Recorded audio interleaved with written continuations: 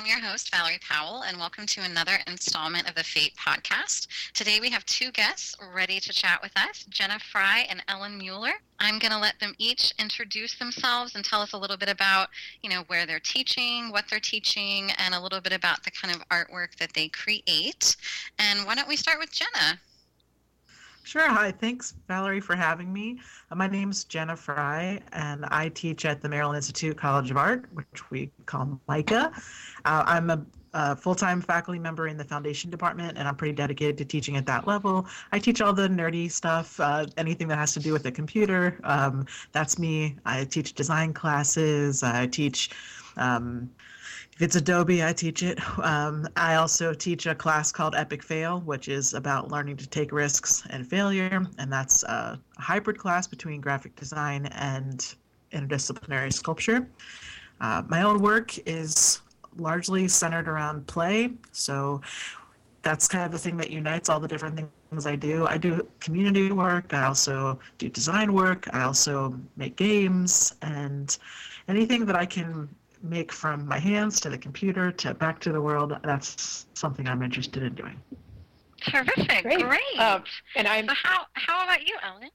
Yeah, thanks for having me, Valerie. I am currently an assistant professor at West Virginia Wesleyan College, and I teach both foundations and intermediate classes, and those consist of a lot of technology and art that sort of straddles boundaries. My personal work oscillates between a bunch of different media. So I'm working in things like video, performance, drawing, community engagement, and anything else that pops up along the way.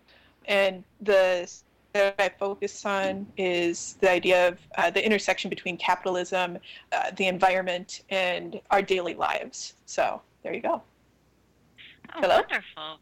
Wonderful. Yeah, I'm not actually hearing everybody really well. Are you guys still there? Yeah, I'm still here.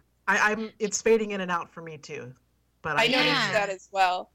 Okay, so that's happening.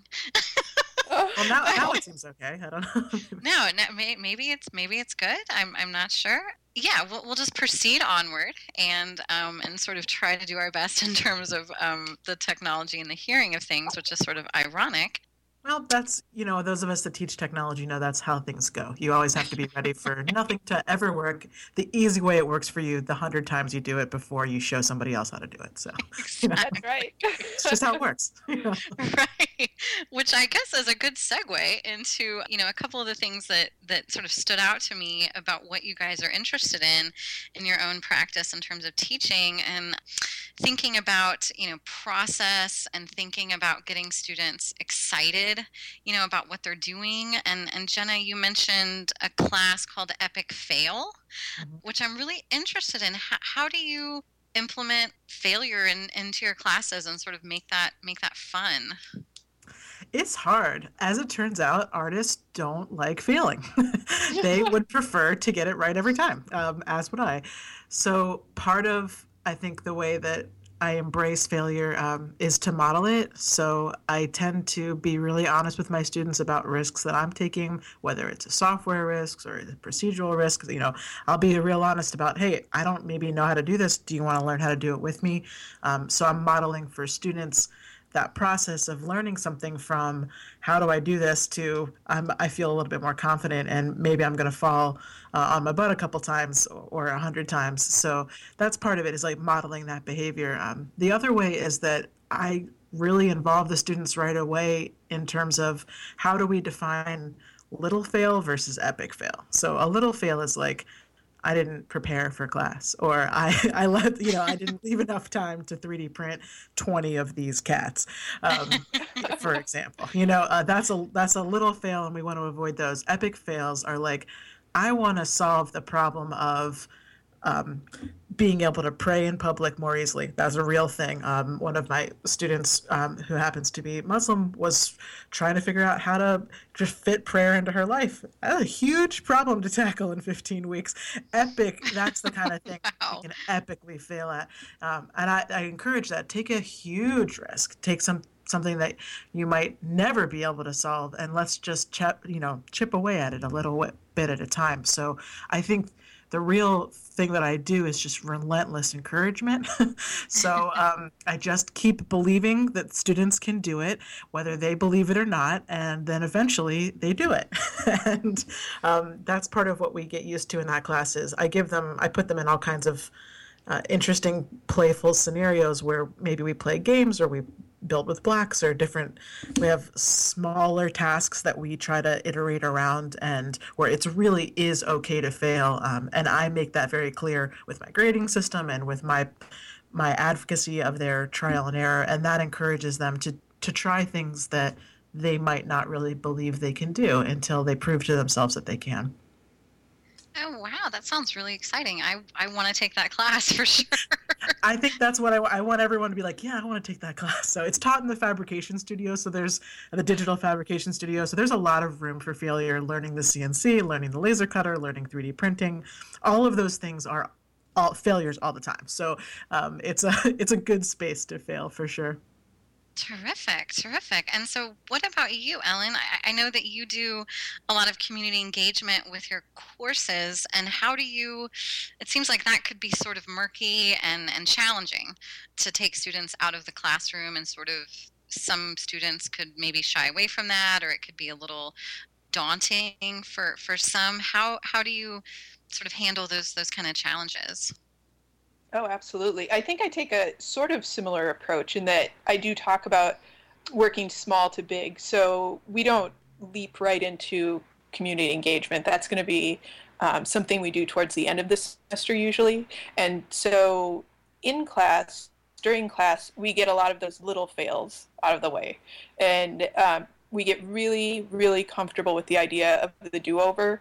And in fact, by around halfway through the semester, I don't even have to really prompt the students anymore to do over. A lot of times I'll be walking around and they'll say, do over? I'm like, yeah, do over. And then they and they do it themselves. So it takes a little bit. It's definitely tricky at the start of the semester. People are really resistant to the idea, but then they come around to it, especially as they see everyone engaging in that sort of practice.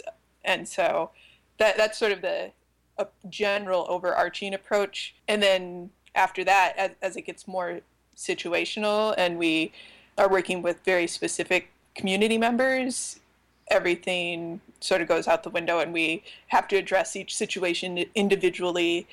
In some situations, failure is okay, and in other ones, I might have to swoop in a little bit more to help make sure that the relationship is preserved because we're working with community members. So yeah, and that's definitely tricky when that happens. But I think it's still valuable to have that in the classroom, even if it has to be sort of a different approach than just all out, let it loose, fail, no matter what, kind of thing. Right. Well, and I'm curious about that kind of, how do you maintain some kind of a balance between the sort of free-for-all, fail, do whatever, try stuff, and then at some point having this thing that might look like art, at some point having some kind of a product instead of just like a pile of feelings or whatever, because I think the process is so important, but I think the students also want to have that pretty thing, at the end of the semester, at the end of the product. So how do you do that? Oh, definitely. Well, and I think the urge to have the pretty thing is so strong at the foundations level that I don't have to, or at least I haven't recently had to nurture that a whole lot. It goes the other way. No, totally. Exactly. Yeah. But I do let them know from the get-go, whatever project we're undertaking, that at the end of the project, we're always going to be evaluating, critiquing, reflecting on, did they do well with their subject, form, content, and context. And those 4 things are always on the board, and they know that from the start. So they'll be that's great. Reflecting on that.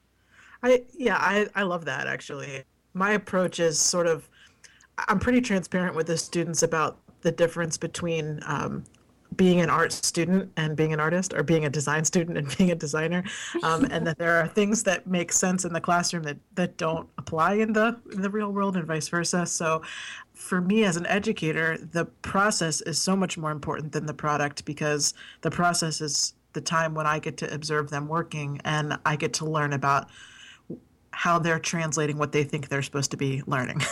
And the product doesn't always tell me that. The product might tell me something, a very different story. So I am very upfront with my students that I want to see them working and I want to see it develop so that I know how to help them. And the foundation students don't need any help making things look perfect. They need the opposite help. They need a little loosening up sometimes. But also in my evaluation processes with students, where like they write their own self-evaluations and we talk about it, a lot of times we talk about presenting a process rather than presenting a product. So epic fail, this happens a lot where, how do you document all of the hard work you've done failing?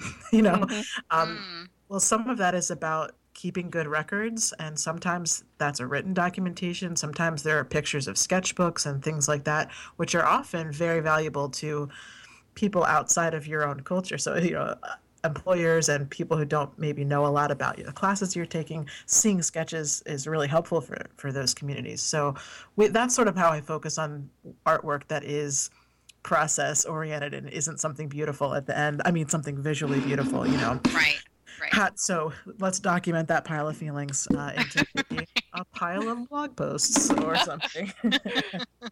Well, sure, and I think making the process valuable, and sort of elevating it, seems like a commonality that you guys both share in terms of your teaching approach.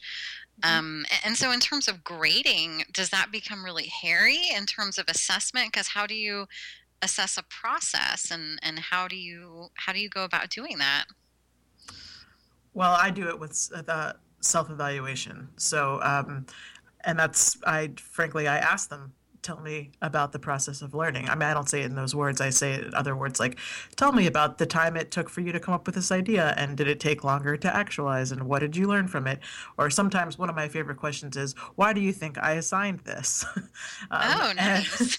And I often get really telling results from that question. And sometimes it's very practical, like, you wanted me to learn Illustrator, guilty as charged. And then sometimes they really get it, and they're like, I can tell you wanted me to take a technical skill and figure out a bunch of different ways I could apply it conceptually.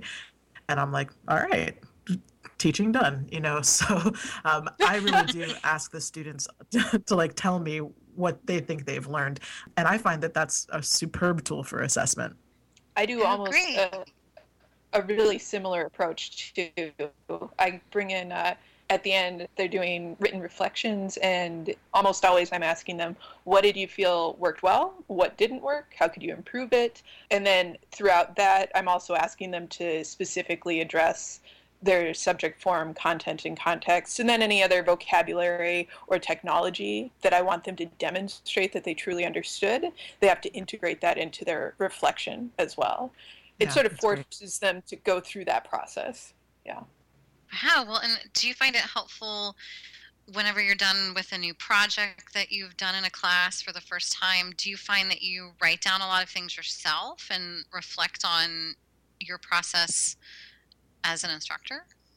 Oh my gosh. Do I do what I do and not do what I say? No, absolutely not. Because I know I do. So I just wanted to see if that was happening.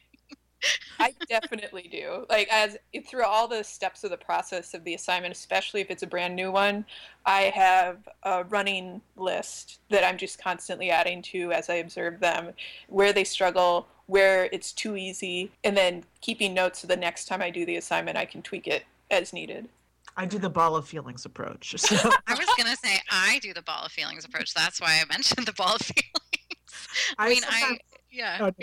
Sometimes it takes me a really long time to process what I think I've taught, so.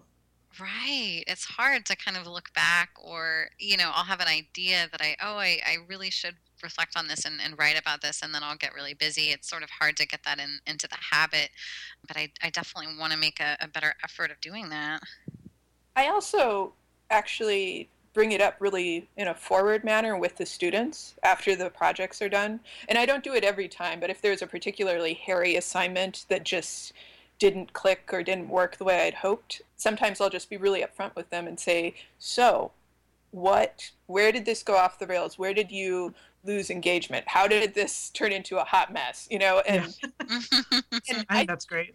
Yeah, I think they really appreciate that approach because the honesty that I get back seems to be a lot less emotionally charged, like what you might find from an angry evaluator at the end of the semester, versus somebody who's like, oh, you really want to know how to do this better? I'm going to tell you some like actual hard facts about what didn't work. And that's really useful.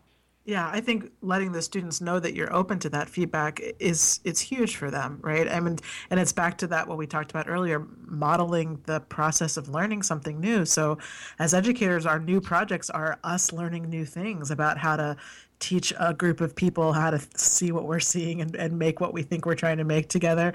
And we don't always get that right on the first time. It almost never happens. And that's so important for students to recognize that I'm making something too all the time. I'm making projects to make with my students, and I need feedback just like they need feedback. And I think you're so right about the honesty. I mean, not to be Pollyanna, but I do think that most creative people respond really well to things that are honest. So, they know. They do. Uh-huh. Absolutely. Well, and do you find that with this process-driven sort of curriculum and trial and error and all of that, do you find that students are learning a lot about how to research on their own? I think I still find that I have to prompt them often to do like some of the more technical research, like actually visit the library or actually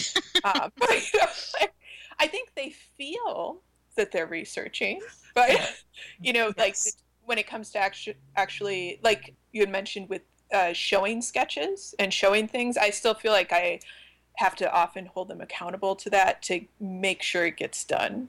Yeah, I think that's very accurate. I'm always surprised at that they forget about Google, Yes. So one of the things that I will always do in my technical classes is when a student asks me, like, how do you add two shapes together in Illustrator? I go to their computer and I type, how do you add two shapes together into Google? And then I press enter for them and I walk away. We joke about it, but they forget, like they know to look at Google to like find out what movie, Christian Bale was in that they can't place, but they don't think to look for software help or for other kinds of research help. So I definitely, I'm excited to see different libraries' approaches to helping studio artists beyond, just reading research. But a lot of libraries are shifting into studio research in really, really exciting, interesting ways, like crossing over with makerspaces. And I think that's so awesome because when this gets back to helping how do you teach students learn how to fail, because it's like if you can put them into like a white lab coat, like they think they're a scientist. Well, scientists fail all the time. That's just part of how they learn things. So it's like if you're in that headspace of researching or experimenting, that's a different headspace than like I'm trying to make this thing out of my soul come out nice, It's a lot less pressure. So we'll deal with the soul later. And that's something I think research actually can really help. It can be quite a relief to students when they understand how to make it work for them, as opposed to like, I have to go to the library and fill out 4 note cards, if it's which is, that's deep for some of them. They're like, that's how they've been trained in K-12, and they're just like, ugh, but really libraries are amazing. Absolutely. And they're a place and they're a building and you can go inside. And you have access to, like, at our school, we have access to, original Albers Interaction of Color, the prints, the actual, you can touch them with your gloved hand, So, wow. Yeah, so it's, but they don't know to be excited about that yet till a faculty member kind of shows them how, that it's a passionate project. Well, and I always like to tell the students that you will be amazed at how excited the librarians get when you come, because you're an art student, right. And the stuff that you look up is so much more fun than all the stuff that they are looking up for other students all day long. So that's good advice. Yeah. I'm at an all art school, but that is, I think, very applicable advice to people at normal libraries. Yeah. Our librarians are just excited if anybody talks to them. So, and they're wonderful, Oh, absolutely. Well, and are you guys finding that it's, as you've been teaching, that students know more about technology, or they know more about working or process, or how have you seen that sort of evolve and shift as you've been teaching? Well, I say this line a lot, so if anybody has heard me say this before, I apologize. But what I what I always say is I think the students are really consumer literate. They're very good. They're brand conscious, but they're digitally illiterate. So they know the brand names of things, like someone has told them that Photoshop is what makes digital paintings or something like that, or that maybe SolidWorks is what you make an engineering model in or something to that effect. So they have these sort of this brand awareness, but they don't actually know the difference between an editable file and a shareable file, or why a 3 GB file won't attach to their email, or why a JPEG is horrendous for print. They don't know how it works because they've always grown up with an interface. Whereas many of their teachers who, of a certain generation, we watched that curtain go up. And so we understand what the visual interface is a representation of, and that they don't have that background. So like they can text and walk at the same time, but that doesn't mean that they totally understand how a computer works. So they get just as frustrated as anybody else learning new software because they don't necessarily understand how it works. Now they learn fast because they do have they're like culturally comfortable with it. So you don't have to get over that with the digital natives, as they call them, but it's there is huge literacy issues from my perspective. I don't know, Ellen, how it seems to you at your school. I 100% agree. I find that in general, everyone expects them to hit the ground running because everybody's walking around with this smartphone. But the fact of the matter is, I think that almost creates an extra obstacle for them to get over because they have sort of a little bit of shame that goes along with that. They are a little bit embarrassed that they don't already know. And so we have to deal with that and sort of equalizing the playing field for everybody. So everybody feels okay not knowing, and then we go from there. Right. I think you really hit the nail on the head with the shame factor. They feel that consumer pressure super hard. So they feel that like, I need to know all of these things before I can do anything. And that makes teaching technology, it's like a ton of pressure on them. And so part of, I think, my job as the digital Zen instructor is to be like, this technology works for you guys. You tell the computers what to do,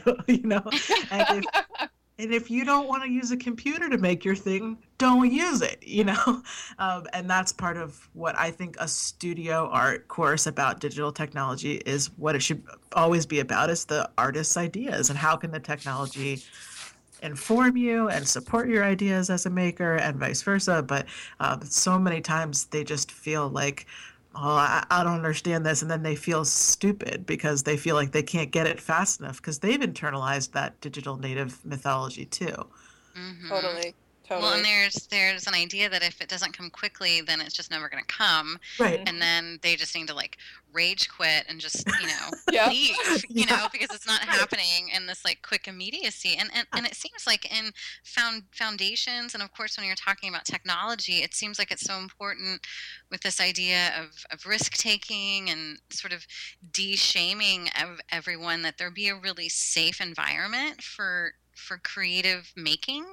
And how do you guys feel like you create that kind of space where it's really okay? And how do you feel like students can kind of tap into that from, the very first week of classes?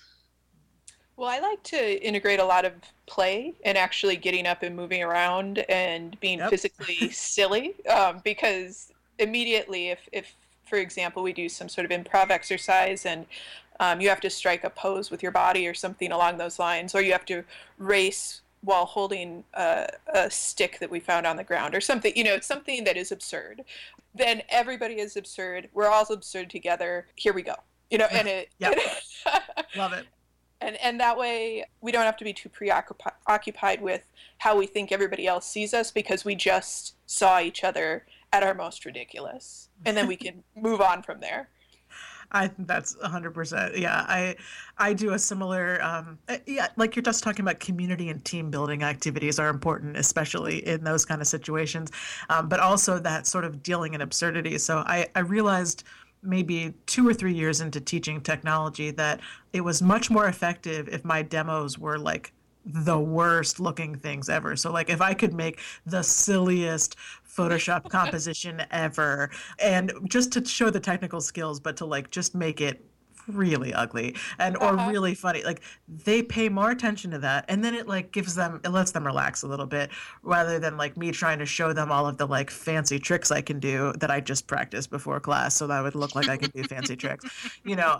So that's a big thing, is the, yeah, the like getting to the absurdity. And I totally agree also about the physicality in technical classes. So I love the idea about anything that gets them moving around the classroom and not tied to their seat and their screen, because it's very disempowering, really. It's just Hmm. like and so I do similar things like that where as many games, I always try to start the class off with some kind of a game that's relative, you know, conceptually or whatever. And then sometimes it actually is a direct, like I've started to teach vector drawing with like wooden tiles. So we'll like make designs with tiles first with our hands, and that like geometric tiles, and then those are, that gives you a reason to learn how to use the pen tool, because it's like very easy to see that a triangle has 3 points, and then I can measure and draw that in the you know, in the virtual space. So I think as many times as you can get them into their hands and into their bodies with any art and also technology, it's good. Definitely. Absolutely. I'm so excited that you guys are having this conversation. So, in terms of play, because I think that that sounds like a really important aspect of what you guys are both excited about doing Yeah. in terms of technology, which can sound really crusty and kind of annoying, you know, that, oh, we have to talk about technology or we have to sit in front of the computer or something of that sort. But kind of igniting this element of play, how do you feel like students buy into that? I mean, have you had moments where that's just really failed, or do you have any tips for somebody who's a little timid about saying everybody stand up and like do this thing, you know, Uh, without feeling just super cheesy? well, it is super cheesy, so you just have to like live it, you know. Yep. You have to just embody the cheese. Embrace the cheese, yeah. Yeah. Absolutely. And I mean, I do think that students have to be taught how to play, just like they have to be taught everything else. And so they've been taught how to not play for a long time. And a big hurdle that I think we're up against is this thing that play can't be serious, you know, like, or that if we're being silly, we're not really learning. It's not real if it's not hard and awful, which is just like, I don't know, that's some like Puritan shit. And like, we just don't stuff, sorry, that, you know, we don't need.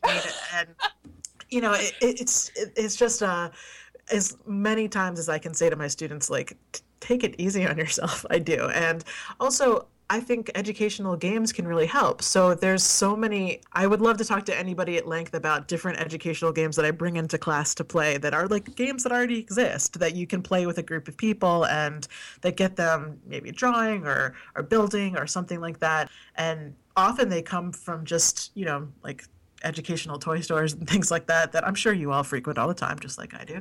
Uh, Of course, for but real, yes. but it's that helps. I think like I'm sort of like a prop comic of teaching, you know. So you know, and I feel real good about that. You know, I feel like you know, I'm not the carrot top, but like I'm like a, you know, like a funnier prop comic. So and I need that stuff. I need that to like have a thing to show them to do. But yeah, it's just practicing, and also for faculty, because not all faculty like to make asses of themselves. You know, I do. I am like kind of, have a little performer in me, so I that's fun for me. You know, but anybody can do it. You know, you just gotta take a deep breath and be the silly one first. Oh, definitely. And I think too, something that I found useful when doing these silly team building, what have yous, is to give them a couple rules because they can feel like they have permission to be silly because they are meeting the expectations of this exercise, whatever it is. They can react against those, and it's not that they are being silly. They've been instructed to be silly. It's sort of Right. permission giving in that Yes, sense. Yeah. that's great. Well, nice. Well, so do you guys want to share some practical ways in which you do that, in terms of some takeaways for the hundreds and thousands of listeners I'm sure we'll be having. It'll be sweeping the nation shortly. And in terms of just some practical ways that you go about doing this, or what are the games that you bring in, or the props that you use? Yeah. One of my favorite games is called the Extraordinaires Design Studio, and that game is, you have to do a little finagling to play it with a group, but teachers can figure that stuff out. So essentially the idea is that there's a bunch of character cards, and they don't have any writing on them. They're just illustrations of characters doing things in their day, and they're like adorable, like a giant circus lady, and there's an astronaut, and like they're beautiful illustrations. Then you pick an object card, and that object will say something like a water receptacle, or a remote control, or a place to sit, and you have to design that object for that character.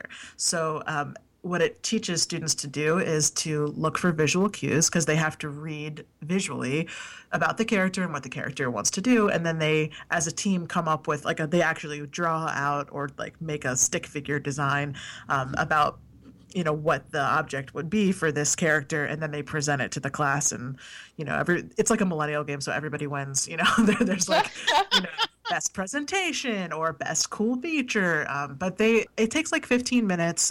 I've played this game online. I've played this game in person a bunch of times. I often play this game as an introduction to product design projects, but that's a really good one.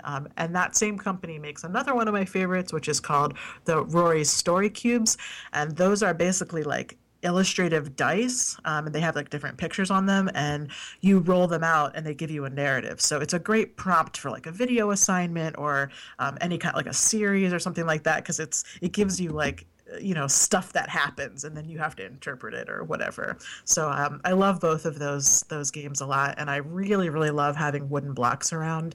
I won't talk for too long about my obsession with 18th century reproductive blocks, the reproduction blocks, but they are amazing. The connection between the original kindergarten and art school, the Bauhaus, is pretty amazing. But we have some reproductions of those at our school that I was using most of last year, and it took a little while to get students into playing with blocks, but once they were into it, they were really into it. So those blocks have basically point lines and planes for every shape, and you can make all kinds of stuff with it. So they've been really, really good for making designs and then translating that into digital stuff. Cool. Wow, nice. Yeah. I would say one that I can think of off the top of my head that I use a lot in a lot of different classes is a brainstorming game. And so I separate the class into two groups, and this is where the stick comes in. We go outside, and we assign one person from each team to be a recorder, and I give them a broad overarching subject like Windows, and from there they basically race. And so one person has a stick on each team. They race to some random selected point, and they have to touch it or bang the stick on it or something like that, and then come back. And as soon as they are about to hand off the stick, they have to shout out something associated with that overarching subject. And what we're doing is generating a big pool of options or ideas that they can then make thumbnails off of, etc., so that we end up with this really large pool of brainstormed ideas for their projects. And I love that. Yeah, it goes really fast. All of it takes maybe 1 or 2 minutes to get through both teams running back and forth, handing off the stick. And by the time we're done, we have 10 to 20, depending on how many students there are, new ideas to work. And it's nice because it illustrates to them that they don't need to labor so intensively when they're brainstorming. Right. That's true, though. Right. They get so attached to their ideas. Yeah. Oh my gosh, yes. And it helps them lose that preciousness. It shows them that it can be done very quickly, and it's fun and silly. And so we might do that 3 or 4 times, and that pool of ideas gets larger and larger. It gets them on their feet. It's just a lot of fun. Yeah, I love that. Totally going to do that. Yeah, I'm going to take all of these ideas. I really appreciate it. I'll be implementing them into the WASH program, no problem. Well, I guess, sort of in wrapping things up, I wish we could just stay on the phone all night long and chat. But I definitely, I'm curious. You guys are both really talented and really skilled in what you do, and seem really happy and like genuinely excited about it. Mhm. And I'm curious, how do you maintain that during just juggling being an artist and being a professor and being a human being, and all of that, taking showers and whatever. I mean, just in terms of like time management, because I think it's easy to be, in this community and teach foundations and sort of feel like, Yeah. it's not really hard. Uh-huh. Uh-huh. Well, I think you hit on a lot of the things that I do. I think time management's huge for me. I am really greedy with my time, and so I say no to a lot of things. And how do you do that? Yeah, how are you You would allowed? not believe this, but there actually was an article on the Chronicle. It was like one of their blog posts or something, where this woman wrote down tips for saying no, and I have that bookmarked. I can send it to you, Valerie. Please And send it's Nice. and you can share it with the podcast. But it's beautiful. It has like various phrases for different scenarios for how to politely and kindly say no to people, and I use it all the time. It's really something that I rely on heavily. And in terms of staying excited, I really get a lot of energy from doing new things, and I try to, every time I teach a class, do something different from the last time I did. So anytime I bring a new project into the classroom, that I get a lot of energy from just doing that. I try to keep it fresh. I love that. So I don't know how to say no. I do practice in the mirror sometimes, but it normally comes out as okay. Yeah. Okay. So what my process is that I when I come to something like fall break or spring break or summer break, I rest. And I sort of look at it like my semesters are these like sprints that I do.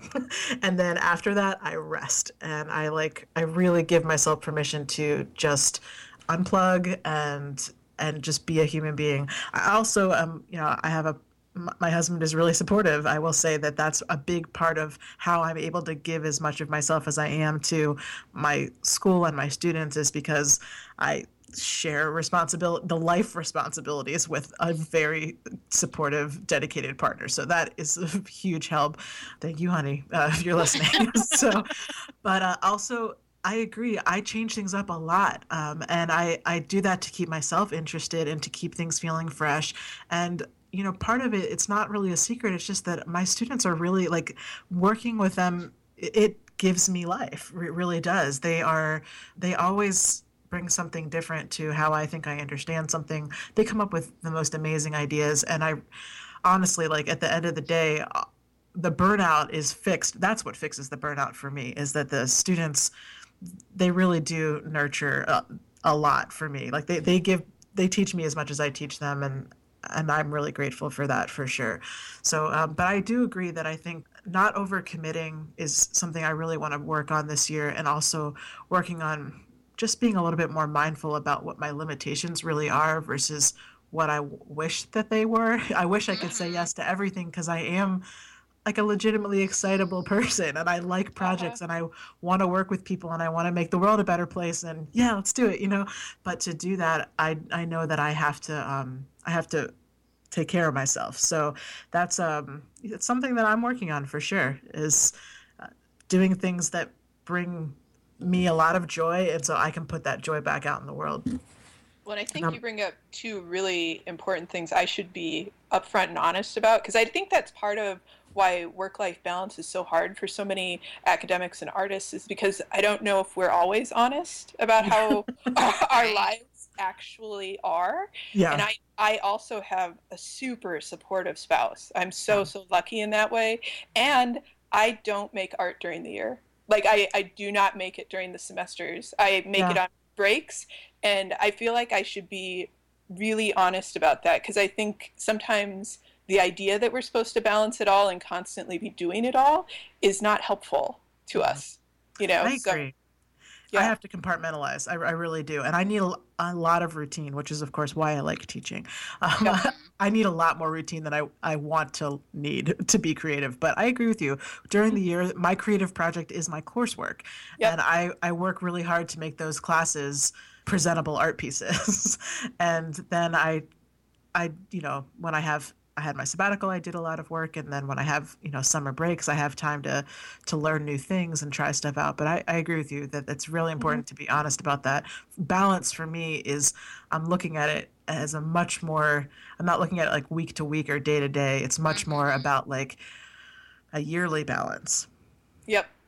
Definitely. Absolutely. No, I very much appreciate that clarification, because it can be really intense to think, oh, I'm supposed to be in the studio and read the New York Times and inspire students and mow the grass and brush my hair, and like all these things are supposed to happen.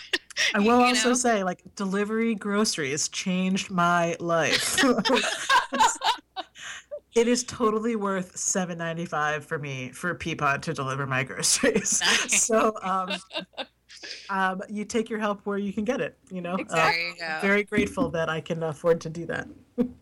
Well, and you guys are both involved in FATE and have been doing various things. And I'm curious, in terms of work-life balance and sort of choosing what you're committed to and things, what is it about FATE that you feel like has been something, worth your time or whatever?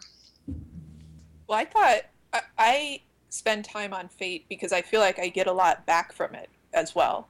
So when I go to the conferences, I am constantly writing down new ideas. I get so much from the other conference goers when I go. So that's why I spend time with it. Yeah, I agree. I think I am genuinely academically and educationally interested in the basics and what it means to know something at a fundamental level. And so being able to talk to other educators who value that and don't think of it as like the default department. I relish any opportunity to talk to people who agree with me about that, because I love people that agree with me. So, but that's the thing that I think a lot of us fight in our own schools is like the culture around foundation and the expectations around a foundation education. And I do really believe in it. I think it's changing, and I think it has to change because the way that people learn and the way that people apply knowledge is changing. But I think that most of us still want sort of a home or a core or something that brings us together and is a shared experience. And I think people that teach in that way are nice to be around. So I think, and they tend to be friendly and want to talk, whereas some other conferences, looking at you, CAA, are not friendly. They're not friendly. That doesn't mean there's not useful information there. There's plenty of that. There's just not friendly people. So it's like, I think when I go to CAA, I have to wear a sign that says, I don't need anything from you. It's okay to talk to me. I don't need a job. But at FATE, it's like you could pretty much pick a couch and somebody will talk to you, and it's hard out there to make new friends as adults. So I appreciate that. Totally. I think you hit the nail on the head. It's just a much more open and warm environment. Yeah, totally. Definitely. Well, and Ellen, I want to say last semester you did a regional. You organized a FATE regional up where you are in West Virginia. Can you give our listeners maybe some tips or some feedback on how that went, or if they're thinking about putting something together?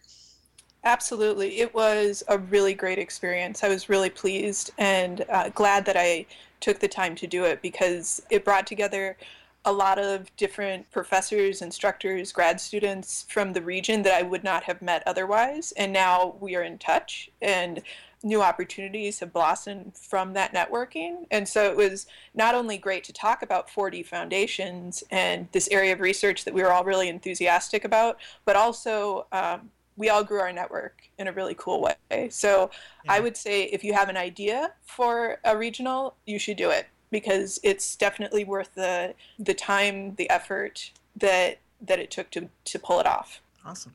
Nice. And it's so easy. All you do is fill out a form and, email it in, and we can definitely help to make that happen. Well, I want to thank you guys for your time and sort of open it up if there are any sort of final thoughts or shout outs of any kind, or any sort of closing statements that you guys would like to make. Sure, I'll do a shameless self-promotion. That's beautiful. Why not? I just published a book about 4D foundations. It's with Oxford University Press. It's called Elements and Principles of 4D Art and Design. And if you're looking for just practical exercises and things like that, the book has over 100 different exercises that can be applied to all different types of time-based media, from video, animation, performance, installation, social practice, what have you. So it's a great resource. Go check it out. Yes, and just to sort of add to that shout out, the book also has some really good tips on critiquing, and it's really affordable. I was really surprised how affordable it is. Absolutely. That was a big part of why I selected OUP as the publisher, because they're a nonprofit. Their main goal is to get the price down as low as possible, and it's at a really great price. I recommend it. It's a lot of fun.